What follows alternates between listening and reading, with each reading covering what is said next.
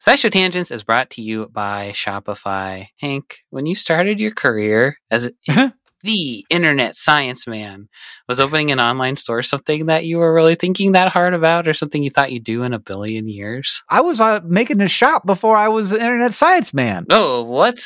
That was the first thing I did. I was that first. Wow, I got to learn my Hank history. How did that go for you? Good.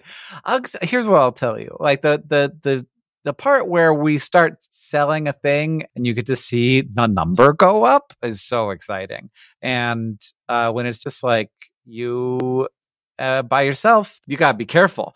But luckily, Shopify has all kinds of little tools to help you with that, to help you with increasing conversions, to help you with managing orders, with customer support, with all of the stuff. Because it's I don't know. It feels like the industry standard. And so there are all kinds of plugins that you can use to make your Shopify work for you in particular. That's right. Shopify is a global commerce platform that helps you sell at every stage of your business, from vlogging in your parents' basement to treading the boards of Carnegie Hall. Now, it was my basement. It was my basement of my own home that I was renting the downstairs of. If you say so. From your first sale to your 1 millionth, Shopify is here to help you grow. And they've got a proven track record, my friends. Shopify powers 10% of all e-commerce in the US and powers entrepreneurs in 175 countries. They have, as Hank mentioned, the internet's best converting checkout, 36% better on average compared to other leading commerce platforms. And they have award-winning customer service, because businesses that grow with Shopify. You can sign up for a $1 per month trial period at shopify.com/tangents, all lowercase tangents. Go to shopify.com/tangents now to grow your business, no matter what stage you're in. Shopify.com/TANGENTS, all lowercase.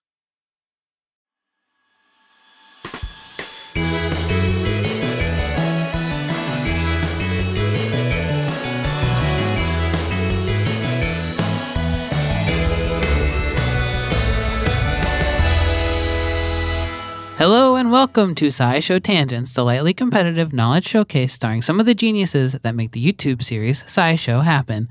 This week, Hank is not here, but I'm here, Sam Schultz, hosting instead of Hank, and joining me is Stefan Chin. Hello. Okay, then I'll ask you the kind of question Hank asks you. Stefan, what's your favorite dinosaur? Stegosaurus. That's everybody's favorite dinosaur. No, it's wait, the best that's not the one I was thinking of. Oh. I visualized the Ankylosaurus. The one with the big tail. Second best one. Yeah. Any of them with the weapons for tails. The weapon those tail. are all really good. Also with us is Sari Riley. Hello. Sari, what's your favorite dinosaur?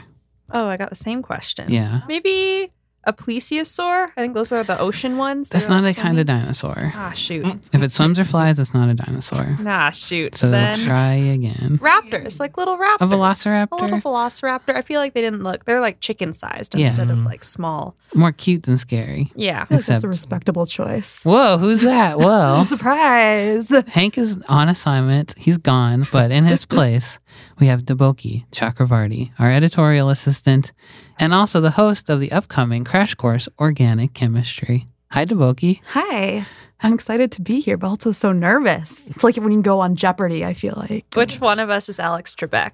Hank. But Hank's not here, I think. Sam, probably. Me? I guess Sam this No, I'll time. be Ken Jennings, the bad boy of... No, Ken Jennings is not the bad boy. Yes, he is. No, As the far new as... guy, James, who bets all of his stuff all Oh, the the time. guy who's like the gambler guy. 1,000% the bad Who's like all in. Yeah. That guy? Oh my Yep. gosh. Yeah, you're right. Well, anyway, what's your favorite dinosaur?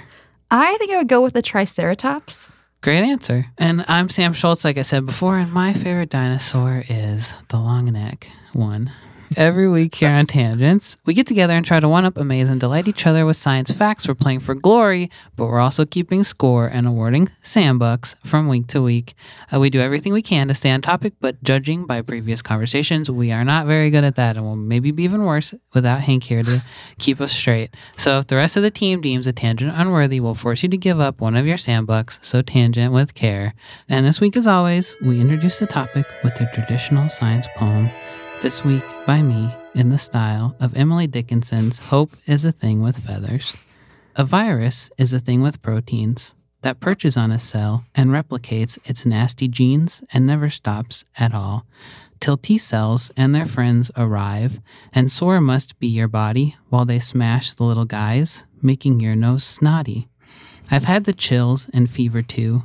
I've thrown up quite a lot because a virus drifted in and an illness I have got. That's very beautiful, good. but I know a lot of that was Emily Dickinson, and then you just Oh. the rhymes. Almost none of it was anymore. Just the rhyme scheme. And the words and the structure. Well, so thanks, Emily Dickinson, but I did a lot of the work too, okay? If Emily Dickinson had known about viruses, I think she would have. She would have wrote that poem instead Yeah. of the one about birds or whatever it was about. This week's theme is viruses. Deboki and Sari, what is viruses? What be? Yes. Basically, they're little capsules with genetic material inside, either DNA or RNA. There are different kinds depending on the virus. They are extremely tiny. Most of them, like by and large, are much smaller than bacteria. And they can cause some of the diseases that we have, like the ones you listed in your poem, like the common cold is a viral infection, the flu is a viral infection. But like you can have bacterial infections as well. Mm-hmm. One of the key things about viruses, I think, is that they use our other cells to reproduce. They can't do anything really on their own. Mm-hmm. They're Yes. just like a bit of DNA or RNA or In whatever. like a shell, right? In a shell. Floating around. It's like a gene pill. Mm-hmm. Yeah, And then so- other cells swallow. Sorry. I Oh, no, keep going. So other cells swallow them, and then they're like, "Do my bidding, cell." And then the cell. You should have let Deboki start taking Oh, them. okay. So virus, like you're saying, they're DNA packed up, or some kind of genetic material packed up in protein, and they don't have that machinery to basically do what you need to do when you're a living thing, which is to keep replicating your DNA. So they hijack other cells and basically say, "Hey, you've got all that machinery. Why don't you do this for me?" I mean, they don't ask, they just do.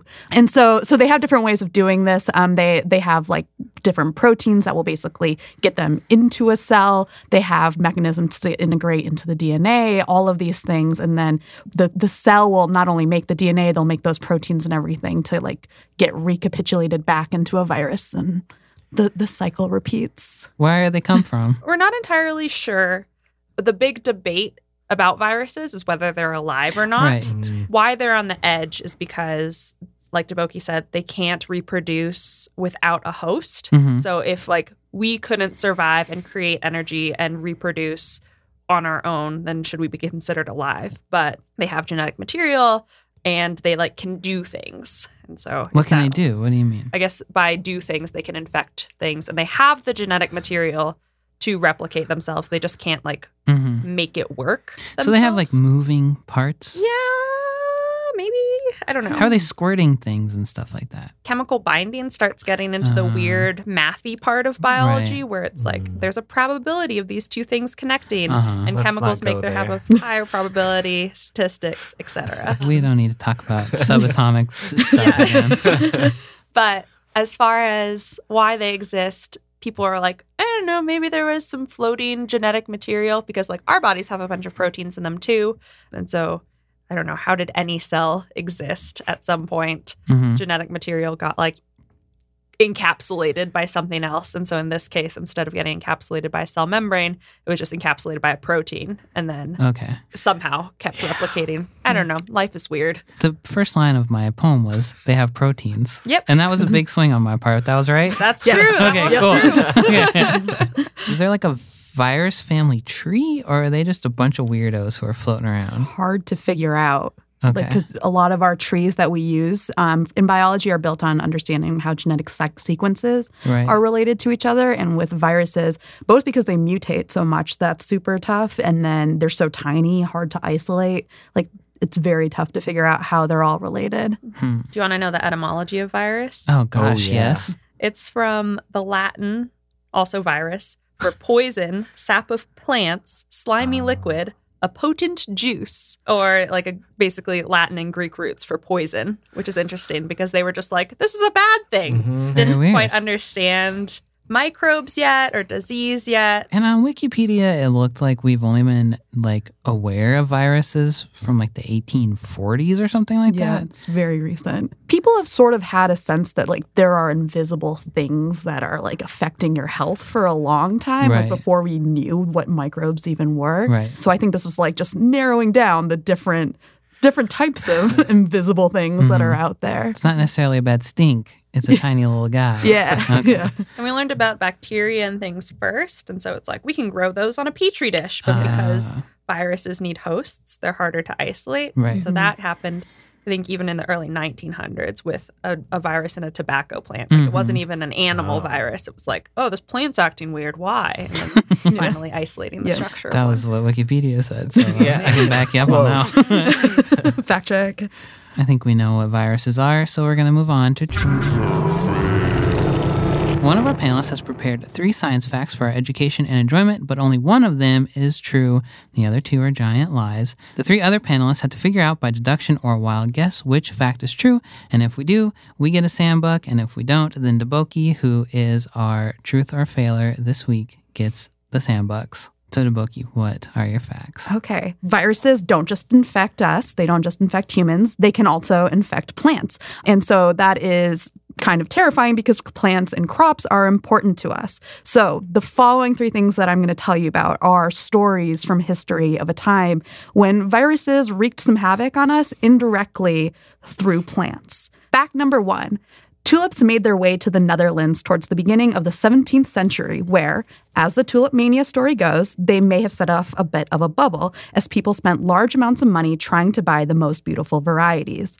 The most striking one of all was the broken tulip Semper Augustus, which had these gorgeous stripes that everyone wanted but had a hard time cultivating.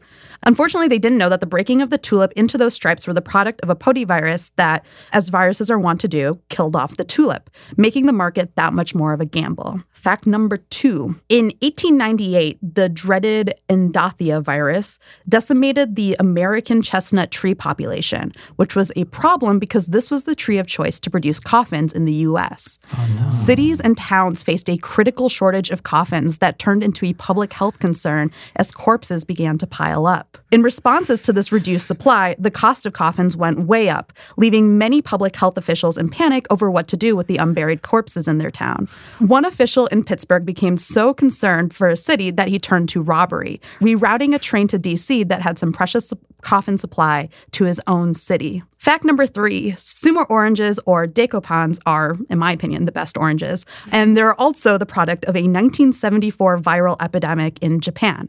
The culprit was Citrus tristeza virus, a virus that is the bane of many a fruit grower because it basically wipes citrus fruit out. During the Japanese outbreak, which destroyed many of their trees, one of the few trees remaining was the decopan tree, a cross that one grower had been experimenting with between 2 other varieties that was somehow resistant to the virus.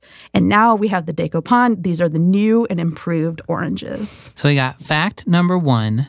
Potyvirus was making striped tulips, but also was deadly to those tulips. Yeah.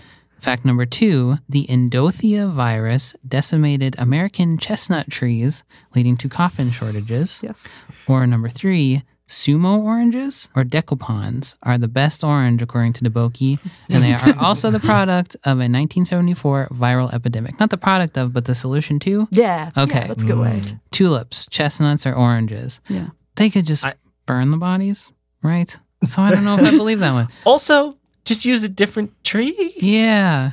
I do know that the American chestnut tree, well, I shouldn't say I know. I think the American chestnut tree underwent some kind of decimation, but I don't know That does the sound hand familiar. of what. It is like a pretty hefty tree. Like you won't take I think a birch tree. Is that the white one that's really skinny? Yeah. No coffin maker worth their salt is using birch trees. Those sake.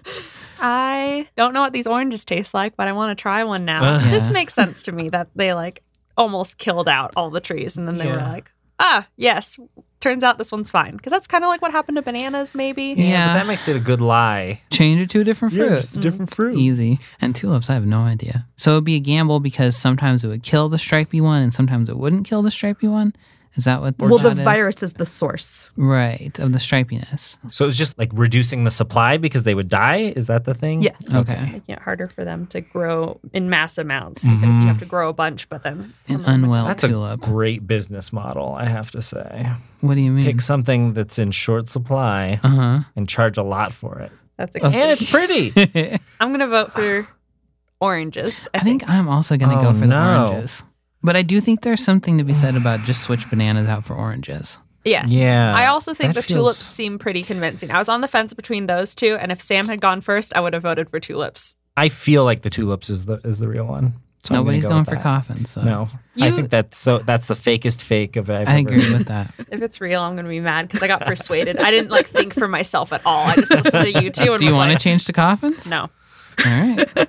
Devoki? Okay, are you guys ready? Yeah. It was the tulips. Yeah. You're right that the fruit one was definitely just to sub out the fruit. But I was thinking Okay. about Meyer lemons, which was in the 1960s. There was a huge epidemic of this virus, the citrus virus, that wiped out almost all the trees in California. And then it was just this one tree left that was the one that somehow was not infected. And that is the source of our Meyer All lemons. Meyer today. lemons? That's a. I don't know about beautiful all of story. them, but that's Okay. that's the new and improved Meyer lemon, I think is what it's called. With regards to the coffin shortage, as you guys said, there was an epidemic that definitely wiped out the American chestnut trees, but it was a fungal thing.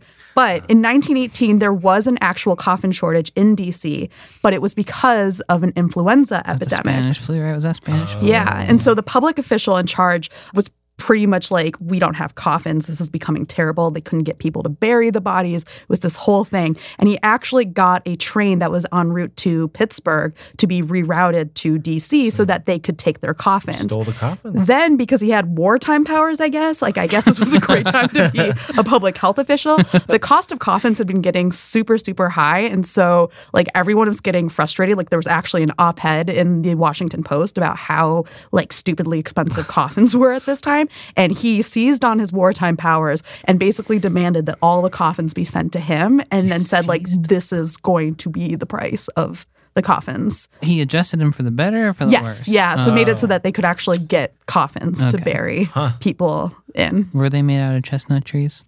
I don't know. Okay. No. But yes, the tulips of that basically inspired so much obsession and love in the Netherlands that some people have called tulip mania. Apparently, economists now sort of debate whether that's actually the case. It might not be a bubble because supposedly there was some rational behavior associated with it because it was a good that was actually a compelling thing to buy. They still got a ton of tulips That's what I over was there, gonna so say. they're Yeah. doing something right. Still a thing. Except for this one tulip that everyone was most obsessed with, which had these gorgeous, gorgeous stripes. They're called broken tulips because I guess it's breaking into color. And they were infected with this virus called the tulip breaking virus, which we didn't know about, I think, until the 1930s.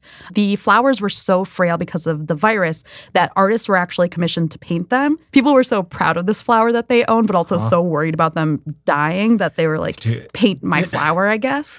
Still, people Captures beauty forever. yeah, but they didn't know it was a virus. They just knew that this flower was gorgeous and somehow died easily. They also didn't know how to cultivate it because they didn't know that the reason why these different flowers were getting this pattern was because these insects, I think, were transmitting the virus between them. So they just pop up every now and then. Yeah. And you'd be like, oh It's my like a goodness. 4-leaf clover. Yeah, Right, and so okay. that's what actually made this market is people were basically speculating around tulip bulbs. They were getting these tulip bulbs that they were hoping would end up being the super beautiful flower and having to wait to see what would It's like happen. a gachapon machine. This just freaking. That's amazing. They're like loot boxes. Yeah. You're Yeah. gonna get a rare tulip, or are you gonna get a stupid common? Except everything back then, you had to wait 7 months just staring at your tulip. Yeah, no instantaneous jolt, which is man. probably why it actually went away. My favorite stat from this, in terms of the money, again, not all tulips went for a stupid amount of money, but one went for 3,000 guilders, which was a lot of money, apparently. There's a list that I saw that tallies how much you could buy for 3,000 guilders.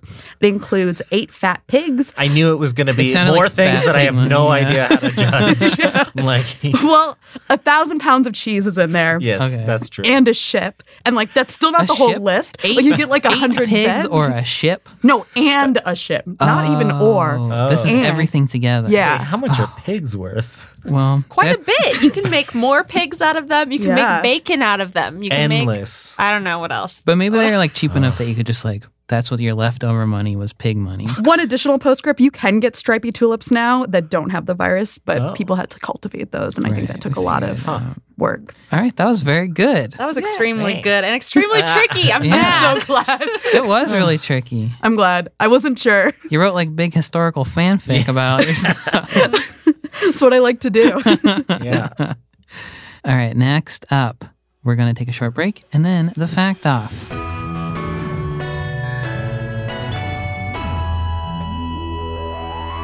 SciShow Tangents is brought to you by Rocket Money. If I asked you how many subscription services you had, you think you could name them all? And before you just start naming streaming apps, remember that basically everything has a subscription these days. Video games, dating apps, food delivery apps. It's a subscription service world. We're just living in it. And with all of these subscriptions, it can feel like money is just flying out of your account, and that, frankly, sucks. But Rocket Money can help. Rocket Money is a personal finance app that finds and cancels your unwanted subscriptions, monitors your spending, and helps lower your bills. Rocket Money can help you negotiate to lower some bills for you by up to 20%. Rocket Money has over 5 million users and has helped save its members an average of $720 a year, with over 500 million in total canceled subscriptions. Escape from the planet of the subscription services and stop wasting money on things you don't use. Cancel unwanted subscriptions by going to rocketmoney.com/tangents. That's rocketmoney.com/tangents. rocketmoney.com/tangents.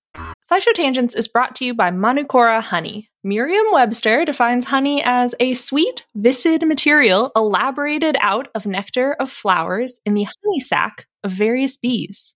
And that's all good and Elaborated fine, out. but old Merriam and Webster used some words that I don't know and didn't really hit the mark when it comes to talking about Manukora honey. First off, Manukora isn't just sweet and viscid. It's got a rich, complex taste and a creamy, melt-in-your-mouth texture that you won't find in your average, everyday grocery store honey. And nectar of flowers doesn't cut it when you're talking about the nectar of the Manuka tea tree in New Zealand, the only nectar these bees feed on in the production of Manukora honey. In conclusion, Manukora ain't just your average boring dictionary defined honey. It's special honey. I know this firsthand. They sent us a jar, a squeeze bottle, and some honey sticks, and we've been sharing them around the office of their MGO 850 Plus, their best-selling honey.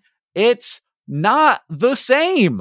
It's not what you're thinking of when you think of honey. Look, have you ever think to yourself, if like a company made grapes for the first time, we'd go nuts?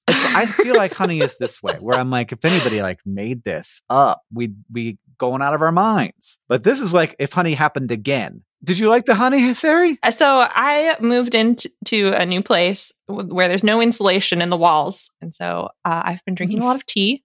And sometimes that tea needs a little bit of honey. And I initially poured in this honey thinking it was going to be grocery store honey. And then I was like, that's different. And now it's a little breakfast treat. It's a great breakfast treat because it's a little like it's for toast. I could put like this on my butter toast and I'm like, ooh, I'm having an experience. So Merriam-Webster also defines ultimate as the best or most extreme of its kind.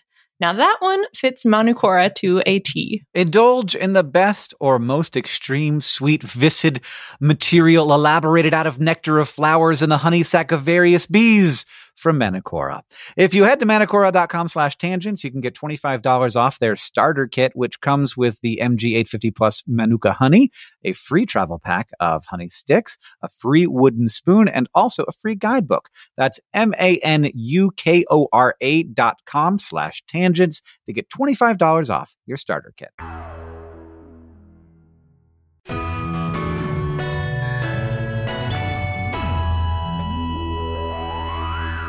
All right, we're back.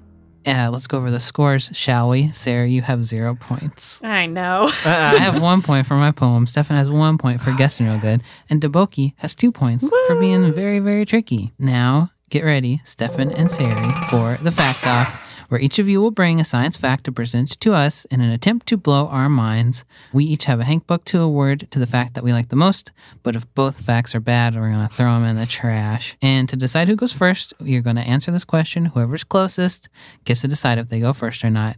In what decade was human coronavirus first identified? I'm going to say the 1970s. Let's go 90s. Ooh, radical. We'll see. We'll see. Deboki, you want to guess just for fun? I'll go 80s. Oh boy. It was the 1960s. The even better decade. Stefan, you go first. Okay. In 2016, a team at the U.S. Army Medical Research Institute of Infectious Disease was looking for mosquito-borne diseases to help fight epidemics. And they found a virus that was infecting mosquitoes in Trinidad. As we talked about earlier, like viruses, you've got a bit of genetic data that's contained in a protein capsule. And in most cases, all of the data is contained in this protein capsule. But there's a type of virus that they found in these mosquitoes that's very weird because instead of all the information being contained in that one package, this virus splits the genome into multiple pieces and then individually wraps them into 5 unique packages. And they call this a multi-component virus. And so you have these 5 different packages of info that get sent out into the world. And then in order to infect a new cell, the new cell has to like collect the whole set and like get at least 4 out of the 5 of these packages in order to make it work. And it's a specific 4 out of the 5. The 5th one is has the smallest amount of gene information in it, and it seems like it's optional for making the virus work. So it's not any 4. Right. It's like the Monopoly tokens on McDonald's bags. Yeah, there you go, Need, there like, you go. A set of Yes. at least 4 or 5 to win the prize, which is being infected. Yes. And the 5th one is like Baltic Avenue. Exactly. This specific virus they found is called Guaico-Culex virus, or GCXV. And Guaico, I'm sure I'm saying that terribly. That's the city in Trinidad where they found the mosquitoes. And Culex is the genus of mosquitoes. So after sequencing this genome, they found that it's part of a group of viruses that are called Qingmin viruses. And that's named after a virus that they found in a city in China. But all of the viruses in that group have these segmented genomes with at least 4 segments each. But GCXV is the only one that we know of that uses this multi-component like packaging system. One of the viruses in this group has been found in monkeys, so that one can infect non-human primates. But with this virus, GCXV seems to be specific to mosquitoes, so it's not something that we probably have to worry about. The piece of information that I've been a little bit like avoiding talking about until now is that this multi-component packaging strategy is something that's pretty common in viruses that infect plants and fungi, but it's not something that we've found in animals until this 2016 paper. It seems like we don't really know why that is. I mean, splitting up the genome and like having to wrap each one and then having to get all 4 into a cell is like a pretty inefficient way of transmitting data. Right. So it seems like that's a disadvantage to doing it that way. But they think that it might be an adaptation to some of the differences between plant and animal cells, maybe having to do with plant cell walls. But with this discovery now, we at least know that it's possible for these kinds of viruses to be infecting animals as well. That's so cool. Yeah. I had no idea these things existed, and they're like evil trading cards. Yeah. It kind of reminds me a little bit of how we use viruses actually for genetic engineering purposes. I don't think it's the exact same because this is different virus particles that have different components of the genetic material, right? But when you use viruses for genetic engineering purposes, which people like to do because they're really great at integrating DNA into other cells. You also want to be safe because you're dealing with viruses. And one way that people have engineered safety into this process is by taking the different pieces of viral DNA and putting them on different parts of DNA that you can store separately until you actually need them to make your virus. So you only mix them together like when you're actually getting ready to make your virus particle. So they're like kind of like a multi-component system that only get mixed at the end to make that final virus. I was like, Stefan can go first so that I can build up my confidence to do my fact. But now his fact was so good. And mine is also vaguely related, which is weird. There are lots of different kinds of viruses, but the one I want to talk about is half of an unlikely dream team, a parasitic wasp and a polydNA virus. So different species of parasitic wasps have different polydNA viruses specific to them, and not all of them have this partnership going on. But the general symbiotic relationship between them is the same. The parasitic wasp wants to lay its eggs in a caterpillar so that they can hatch and eat the caterpillar flesh, because it's tasty. We and caterpillars have immune systems to protect us from invaders, so the polydNA viruses basically act as the wasp's venom and get injected into the caterpillar to compromise their immune system so that the wasp eggs can survive and grow, which is what the packages made me think of. It's just like, here, have some virus, and then also my eggs. And the poly-DNA virus, as much as a virus can want anything, like wants to make more of itself, normally it would need a host, because all viruses need hosts, but it particularly needs these parasitic wasps because it doesn't have the genetic material to do it without them. So proviruses get passed down from generation to generation of wasp just because they're incorporated in their genome.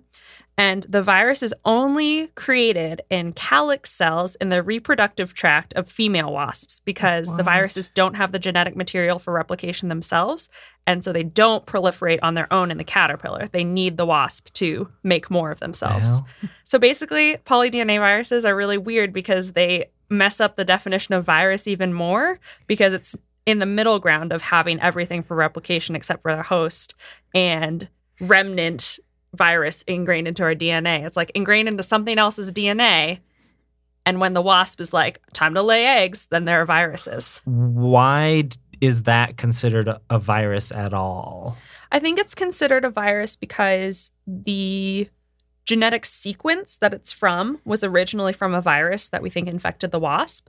And it acts like a virus in that it like replicates. It has the pieces of a virus, which is genetic material surrounded by a protein. And in the caterpillar, it's like a distraction to the immune system because the caterpillar's immune system is like, a virus. And then starts dealing with that without realizing there's a bigger problem, which is this egg that is going to hatch. So we have multi-part viruses. You have to collect the right group to get sick. Or we've got parasitic wasp virus egg babies. Is that about right? Yeah. Okay. 1, 2, 3. Sari. Sari. What? Wait, you have said my name. Oh, no, I got stole from. I'm like the coffin train. I got rerouted. I wasn't smart enough to understand yours. And then these guys said, whoa, that's so cool. And I was like, oh, yeah, okay. Wow. I would have voted for Stefan. Thanks, honorary buck. All right, well, let's move on to Ask the Science Couch, where we ask science questions to our couch of finely honed scientific minds. Our question is from @FluxFilter, and they ask, can viruses jump from plants to people in the same way they can sometimes jump from other animals to people? So animals that can be vectors of disease, like rats or mosquitoes, can carry viruses, and then like we can get in contact with their poop, or they can bite us and somehow get the virus into our system. But plants don't poop. Or So, But even more, you consume them. Oh, that's true. So there's still ways to engage with plants. Because Deboki's here, I now have Science Couch seniority, and so I'm going to be the Hank of this episode and just take a wild stab in the dark and say that because animals and humans have similar kinds of cells, so like we have like squishy cell membranes, then the viruses that infect our different populations can more easily, like they recognize an animal cell and can recognize a human cell, and there's probably similar proteins to let it go inside. But with plant cells, they're just like structured differently. They're cell walls holding everything in. They have chloroplasts and mitochondria, and we just have mitochondria. So there's like differences in the structure of plant cells that I imagine to be a plant virus, you need to have like a different set of breaking and entering skills. And so that's why there's not a lot of cross transmission, because you need to be like a very, very multi-talented virus to jump from plant to human. So I don't think there are any, but Deboki actually did research. Yeah, so the answer is that we don't really quite know, which is how all good biology questions really go. So sort of like in line with what Sari is saying, like there is sort of this general belief that plant viruses cannot make it over into animals, in particular vertebrates. Like there are a lot of insects that will act as like vectors for transmission of viruses from one plant to another. But it doesn't seem like there are really any plant viruses that have made their way into humans, except that researchers have also looked into whether or not there is evidence of plant viruses ever having been inside of us. So there's a study where the scientists looked at the human subjects' fecal samples and isolated viral particles to get their sequences. And they found that from those viruses, there was a bunch that looked like plant viruses, and that some of those plant viruses actually look like viruses that come out of commercial crops, so things that you're probably eating. And one of the ones that I think people are kind of latching onto as potential evidence that there are plant viruses that can make it into us is this virus called pepper mild mottle virus, or PMMOV, which apparently in other follow-up studies people have found does seem to make its way into humans. No. There was another study where they actually, again, tested stool samples and then also looked at food products that had chili pepper in it to see if that virus was in the chili pepper and also in the stool samples. And they found it in both. It was definitely in a higher percentage of the chili pepper products compared to people, but it was there. Were we able to see if it was like actually interacting with our cells, or is it just that like it passed through and we poop it out? So there was evidence that there were antibodies that were able to bind to the virus, which is potentially a sign that there is some kind of interaction between our immune system and this virus. But it does not mean that we are like actually dealing with transmission of like this full disease from a plant to us either. So basically one of the problems is that we're not actually seeing like that the virus is making its way into a cell, putting its DNA in there, getting it in there, really, hijacking the machinery again, like that's like going full virus, taking advantage of it and replicating in that way. So it seems to be there, but we don't really know what it's doing. So no one has like eaten a chili and then gotten the flu based on a virus out of that plant. There was evidence of fever, abdominal pain, and itchiness, but they're eating chili peppers. So again, they're not sure that it's really a virus that is causing problems for the people. If you want to ask the Science Couch, follow us on Twitter at SciShow Tangents, and every week we'll tweet out the topic for upcoming episodes, and you can send us whatever you want to know. Thank you to the J-Man222, sounds like a cool dude, at Kreb Shouting, and everyone else who tweeted us your questions for this episode. Final Sambuck scores. Sari, you came back and you have 2 points, tied for first with Deboki, who also has 2 points. I have 1 point. Stefan has 1 point, the way it should be. No. That seems about right to me. If you like this show and you want to help us out, it's really easy to do that. First, leave us a review wherever you listen. It's super helpful, especially on iTunes. Puts us up on them charts. Second, tweet out your favorite moment from this episode. And finally, if you want to show your love for SciShow Tangents, just tell people about us. We didn't tell Deboki. No. We all say that part at the same time. We say it in Okay. Okay, well, and we'll try it again next week, Deboki. Try to remember, please, though. Thank you for joining us. If you want to hear more from Deboki, be sure to keep an eye out for Crash Course Organic Chemistry coming in April. Deboki, is there anywhere else you want people to check you out? Yeah, I'm on Twitter at okidoki_boki. And I also write for Journey to the Microcosmos, so you should also check that out, especially if you want to learn about the things that are a little bit bigger than viruses, but also just as cool. All right, so thank you. And for SciShow Tangents, I have been Sam Schultz. I've been Stefan Chin. I've been Sari Riley. I've been Deboki Chakravarty. Okay, close enough.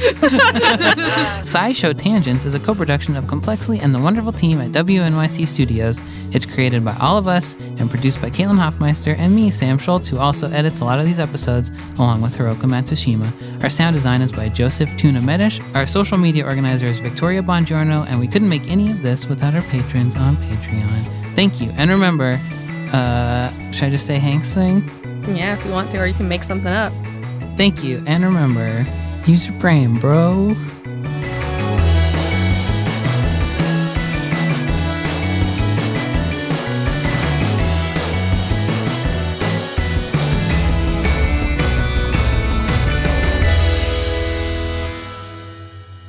But one more thing.